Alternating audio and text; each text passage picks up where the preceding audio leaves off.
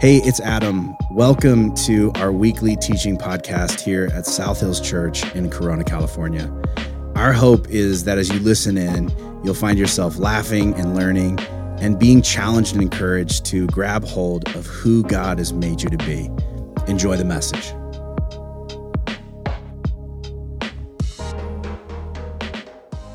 All right. That's good. Thank you. Thank you. We can end that. I appreciate you obeying your pastor, but stop it. Like you said, my name is Sam. My wife, Amanda, and our four girls, we live down in Costa Mesa. We actually moved to California about a year ago from Kansas City. We're Midwest folks, originally from Iowa, but spent the last 5 or 6 years or so. In the Midwest, you lose track of time. So there was some time around 5 years that we spent in Kansas City before moving here a year ago. And we go to the Costa Mesa campus. My wife serves on staff on the central team supporting all of the campuses. So we're South Hills folks, family. But it's good to be here with you all. This is my first time here. She's been here a few times, but I have not. So thank you for having me. And congratulations to Adam and Gretchen on 20 years. That's incredible. That's celebration worthy. So happy to step in so they can spend some time together. And specifically, I love this series, this series talking about God's Spirit. You know, we've talked about how we have some ideas around the concept of God as it relates to God the Father. We have an idea of that metaphor. We have an idea of what it means when we say God the Son in relationship to the Father, because we've seen and experienced Father-Son dynamics. So this concept of the Trinity, Father and Son, we typically have at least a starting place conceptually to understand what this means about God. But God's Spirit's a little trickier. We don't have cultural metaphors or relations that we can point to say, okay, that comparison helps me make sense of this thing, this Spirit. Which is why the writers of the scriptures turn naturally to metaphor. And these are some brilliant metaphors that we're exploring here. Breath, doves, clouds, and fire. Today, my friend, it's all about the dove. If you're willing and able, would you stand with me as we read a passage of scripture? And then I'll pray over this message, and then we'll get after it. I'm going to read out of Matthew's gospel, and it's going to be on the screen for you as well. Matthew 3:13-16, it says this: Then Jesus came from Galilee to the Jordan to be baptized by John. But John tried to deter him, saying, I need to be baptized by you, and do you come to me? Jesus replied, let it be so now. It is proper for us to do this to fulfill all righteousness. And then John consented. As soon as Jesus was baptized, he went up out of the water. At that moment, heaven was opened, and he saw the Spirit of God descending like a dove and alighting on him. God, we just come into this place this morning, anxious for an opportunity to reorient ourselves. Whatever we came in here with, wherever we came here from, God, we just turn ourselves toward you. We posture our hearts to hear from you. We ask that you would awaken us to your Spirit here, now, in this place, in this moment. Would you open our eyes to see what you would have next for us? Would you open our ears to hear what you might have to say to us? In a gentle whisper, would your voice be loud and clear to us? We know you're here, you're present, you're with us, you're for us, you're around us, you're within us. Would you wake us up to that? And because of that, would we leave a changed people? Would you be at work in our hearts so that you could be at work through our lives? And we pray it in Jesus' name. Amen. You may have a seat. So for context, this is Jesus' baptism. If you've been around church, this is not a new story, but I think there's some really powerful truths in this set of scripture that I want to take a look at. But let's set the stage here. So Jesus comes to John. This is an itinerant rabbi coming to an itinerant Jewish teacher, meaning they traveled around, they taught, they were peers. If you go back into the story of Mary and in her conception with Jesus, John was also being conceived around the same time. So these are peers, they're traveling around, they're preaching. John's message was one of turn or return to the one true God and demonstrate that with water baptism. We still do it to this day. We're having baptisms coming up. This is something we still do. But he also preached this concept that, you should take this step, and coming behind me is one greater than I, someone who's not just going to baptize with water, but will baptize with the Holy Spirit. So then these two first century Jewish teachers engage in the act of baptism. John baptizing Jesus, and it says when Jesus came out of the water, the heavens opened and the Spirit of God descended on him like a dove. So this is the first piece that I want to start to look at here. This concept of heaven was opened. In Mark's gospel, Mark uses the word torn. Heaven was torn open. It's actually the same word that he uses later in his gospel when Jesus dies, and it says the temple veil was torn, if you remember that story. And this matters because when Jesus dies and when the temple was torn, what that represented, what that symbolized was access to God directly. Because that temple veil is what separated people from God. Only the high priest could go behind the veil. So we have this concept of a priest that mediates for man in God. You have to go to the priest goes to God comes to the priest comes to you. It's like a game of ancient telephone. But when the veil was torn, it represented this direct access to God. So this is monstrous in the Christian faith. Because you and I, we say things like, I can hear from God, I can talk to God. Why? Because we have this belief, this theology, this practice of I have direct access. But it didn't just begin when the veil was torn. Here in Jesus' baptized, it says the heaven was torn open. The message is being made clear here in baptism, that as Jesus is beginning to start his ministry, heaven is invading the earth. God is invading the earth. The heaven opens, and then the Spirit descends like a dove. This Spirit descending like a dove would have been a major callback to first century readers or listeners of this story. We read in Genesis 8, it says this in the story of Noah. It says, then he sent out a dove to see if the water had receded from the surface of the ground.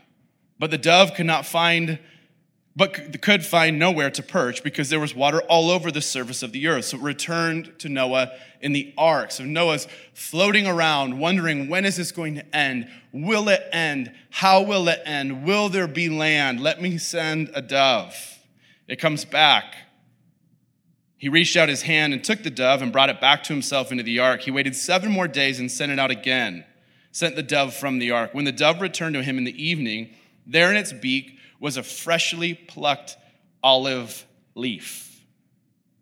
Noah sends out the dove into wasteland, and it comes back with a sign of hope, with a sign of direction, with a sign of confirmation that, yes, there is something else. Yes, this will end. Yes, there is hope. No wonder then in Christian symbolism, the dove in the olive branch, or specifically the dove with an olive branch, has become a symbol of peace, of hope.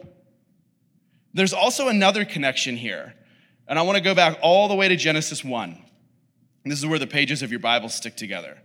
Genesis 1, chapter 2.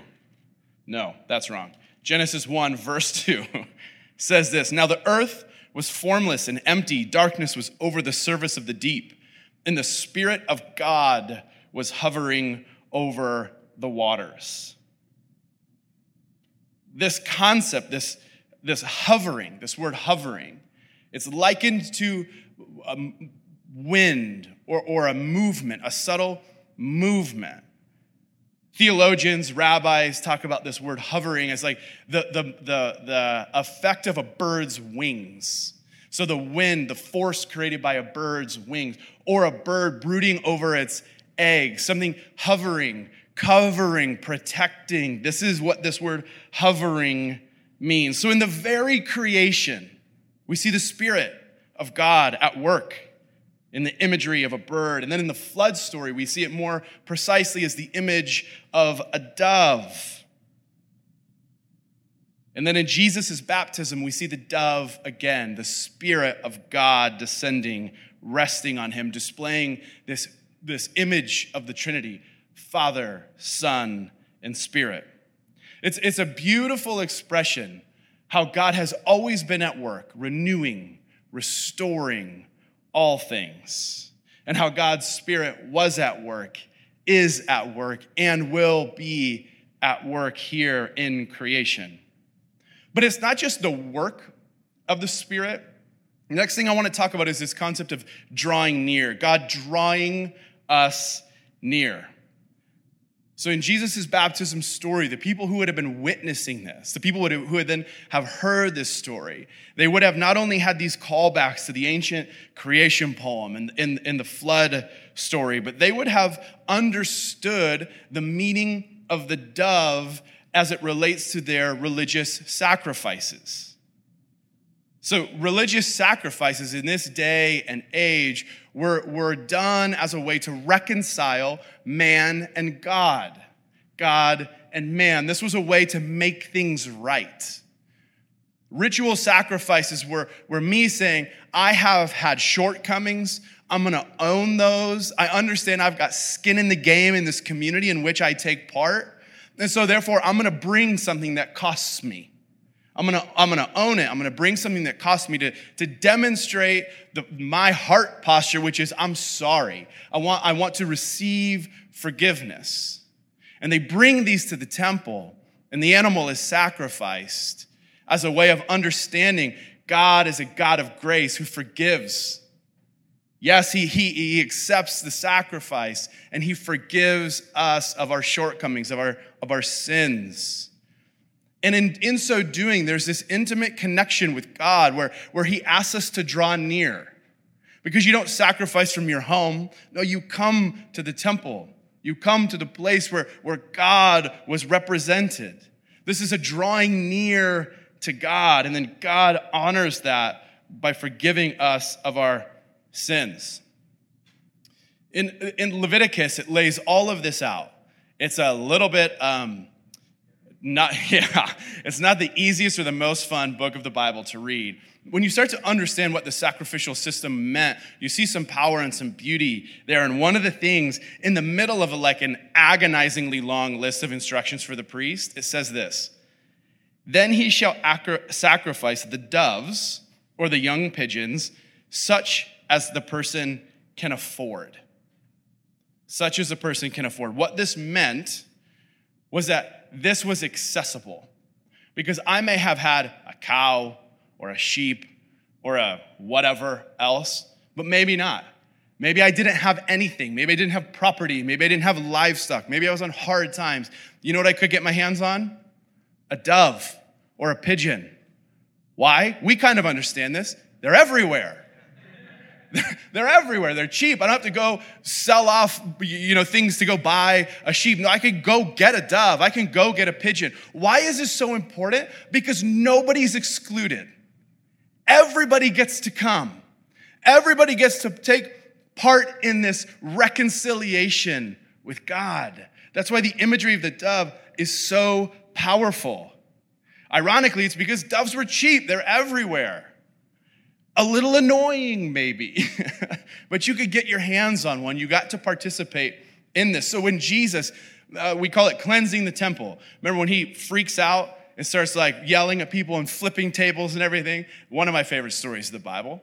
Angry Jesus is always very entertaining to me. But so he loses it in the temple. Why? Because people were taking something that was intended to make everyone a part, to make this accessibility to God free for all, and they were manipulating it. The story talks about, he explicitly went after the money changers and those selling doves. Why? Because they were taking something that was meant for everybody to participate, and they were making it such that now not everybody could participate. Because if I come to the temple and I've got to change money, or I've got to, there's got to be a transaction so that I can get, because, maybe I'm not going to travel with all of my doves as I make my pilgrimage to the temple. I'm going to buy the dove or what have you. Well, the people doing that transaction and then selling the dove, they were marking it up. And this makes Jesus furious because he understands the power of the dove and the pigeon is that it helps generate accessibility. And this is about everyone being able to draw near to God and God providing the means to do so. That's what makes Jesus so bonkers. So now imagine you're one of those people standing at the edge of the water and you see this and there's this imagery, this dove, and then all of this is going on and you have this historical background in this context, like, yeah, doves, hold on, birds and doves and spirit. I know this. I've heard this. I've seen this. We're going somewhere here. And then you hear this voice, the very next verse, verse 17. God says, "This is my son whom I love and with whom I am well pleased." You see, this exchange that we see here, this makes it clear to Jesus and to everybody around, everybody witnessing, who he was, where he stood, what he represented, what he was a part of, what he was doing. Jesus would start saying, "I'm about the work of my Father." I truly believe this is why you see John's disciples leave. And John's like, I've been telling you guys, someone else was coming. He's here. They're like, "Hey, can we go?" They're like, "Yes, please go." This is why, this experience, they're like, "Oh yes, this Spirit of God that we've heard of, we've experienced, we tell stories about, we've built metaphors for, this is taking us somewhere. This is the moment." So what did Jesus do right from then? This is the moment he begins his ministry, his work, his teaching, with a profound sense of peace and direction and confidence. There's nothing about the way Jesus carried himself from that moment forward that made it seem like in any way he was unsure or he was lost or he had a lack of confidence. No, because this Spirit descending and this affirmation from God, he knew exactly, he knew he had exactly what he needed, which is this Spirit upon him, which enabled him to then go and do the work he was called to do. So sitting in this room, I'm just going to go out on a limb here and speculate.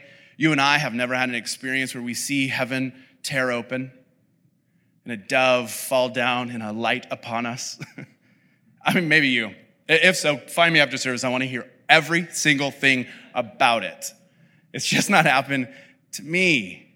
So can we have this sense of peace and guidance and direction and confidence in our lives? You guys are never going to believe what I'm about to tell you. I think so. I think we can. You see, Jesus said to his followers in John's gospel, in chapter 16, he captures it this way. He says, "Very truly I tell you, it is good for you that I'm going away. Unless I go away, the advocate will not come to you. But if I go, I will send him to you." Adam preached this in the opening message of this series, if you were here for that. If not, go back and watch it. It's a wonderful setup for this whole thing. But he talked about this concept that like the power of Jesus' presence with his disciples is that he was present to them. I wasn't there. You were not there. If he came back today, it looks like there's more than 12 of us in the room. So some of us are going to have to watch from the outside. That's why Jesus said, "It's actually good that I go." His message was, this is not just about me. This is about what the Spirit has been doing all along. I am showing you this new way of living. I'm inviting you into it. But it's the power of the Spirit. It's this animating force that's going to equip us to do it. It's how he can invite his followers to keep it going. Let's keep this thing going. Keep the movement alive. Walk out in this way. Live in this new way that I'm teaching you and I'm modeling for you. They knew they couldn't do it on their own, over and over and over. Every single story about the disciples, there's some concept or part of it that's like, no, cannot do that. No way.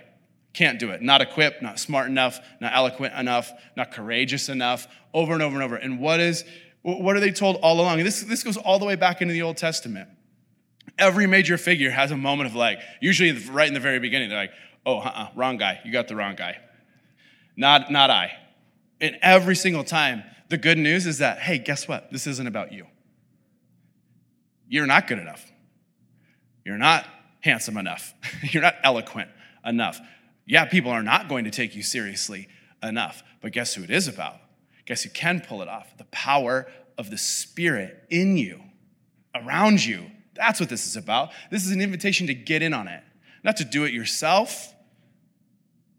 So Jesus says we're going to have this advocate, this helper, this Spirit of God who's going to help equip us. And it's in this confidence that the Apostle Paul then has the ability to remind the church in Philippi, where he says in Philippians 4:8, finally, brothers and sisters, whatever is true, whatever is noble, whatever is right, whatever is pure, whatever is lovely, whatever is admirable, if anything is excellent and praiseworthy, think about such things. You want to have a transformed mind?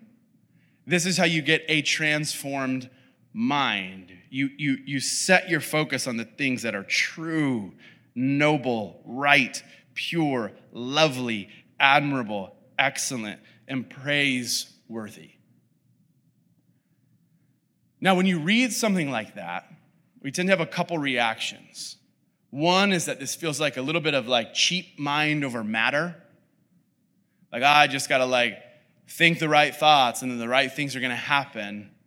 Or I'm just going to ignore the fact that my life is a mess.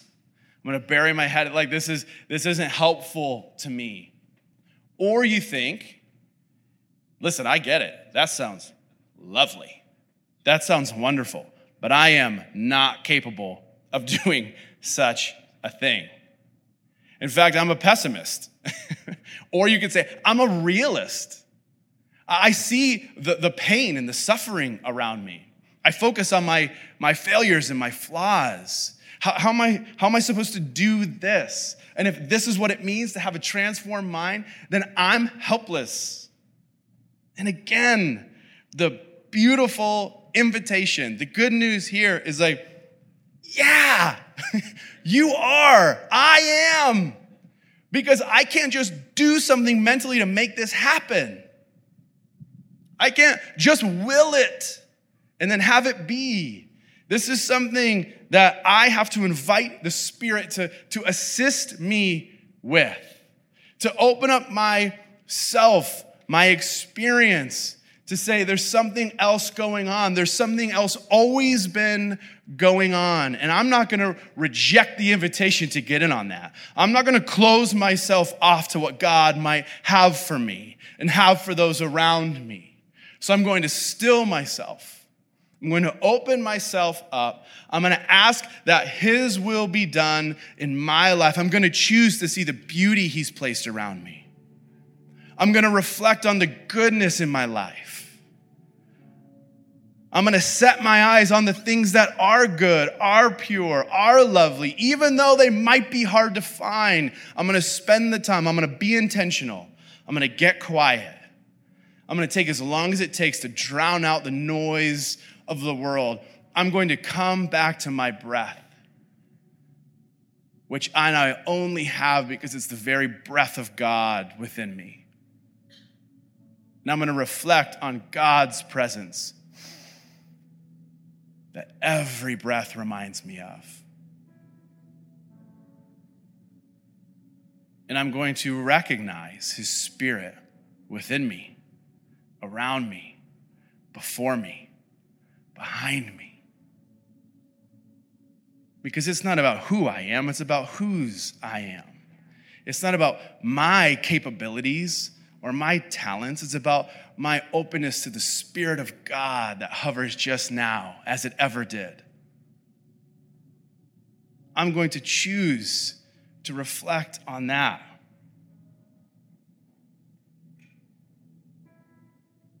The reality is that life is hard, and there's ups and downs, and there's twists and turns.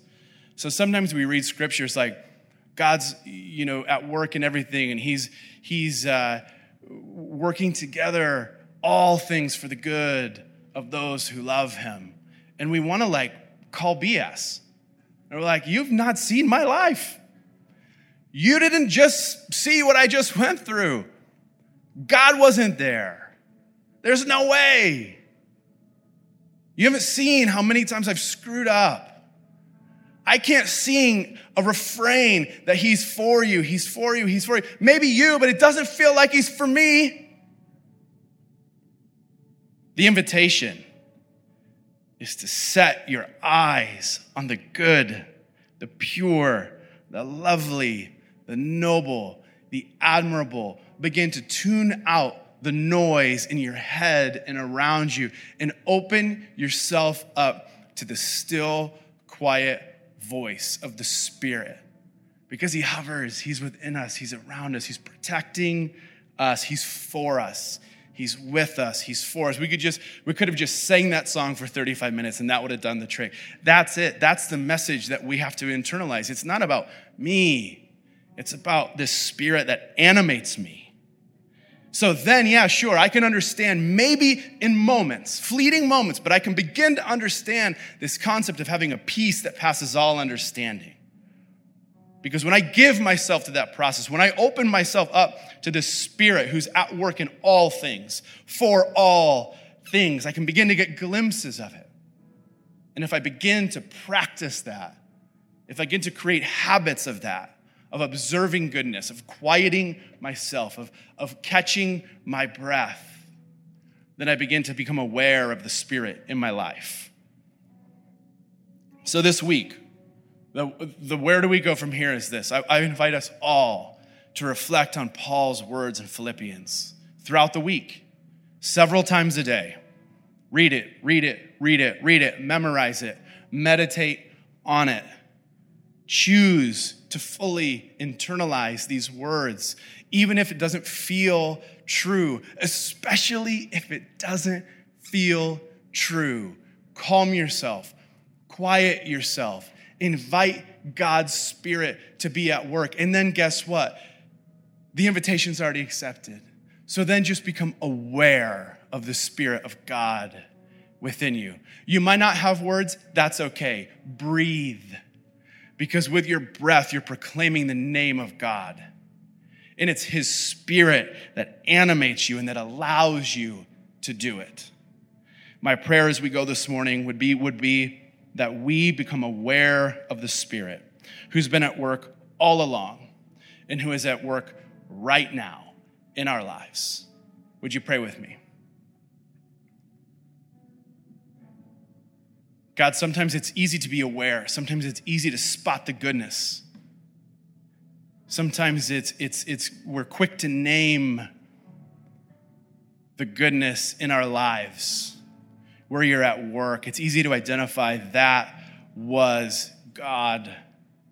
That wasn't me. I couldn't have done that on my own. And sometimes it feels like we're lost, that we need direction, that we don't know where to go, we don't know which way is up. Lord, may we be aware of your presence in all of it. Ups and downs, highs and lows. No matter what's going on, would we have the audacity to quiet ourselves, to be still in your presence, to become aware of your Spirit. May we be a people shaped by the reality that the Spirit has always been at work. And the Spirit can and will and is at work in my life, in our lives, in this community. Would you be at work in our hearts so that you could be at work through our lives? In Jesus' name, amen.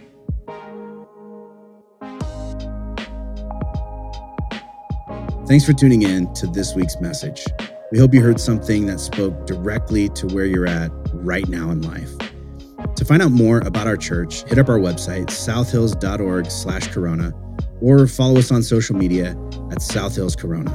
And if our messages have made a difference in your life, help us get the word out by rating and reviewing this podcast. And as always, you can support the ongoing work of our church by giving through our website at southhills.org/give and selecting the Corona campus. Thank you so much for listening, and we hope you'll join us again next week. God bless.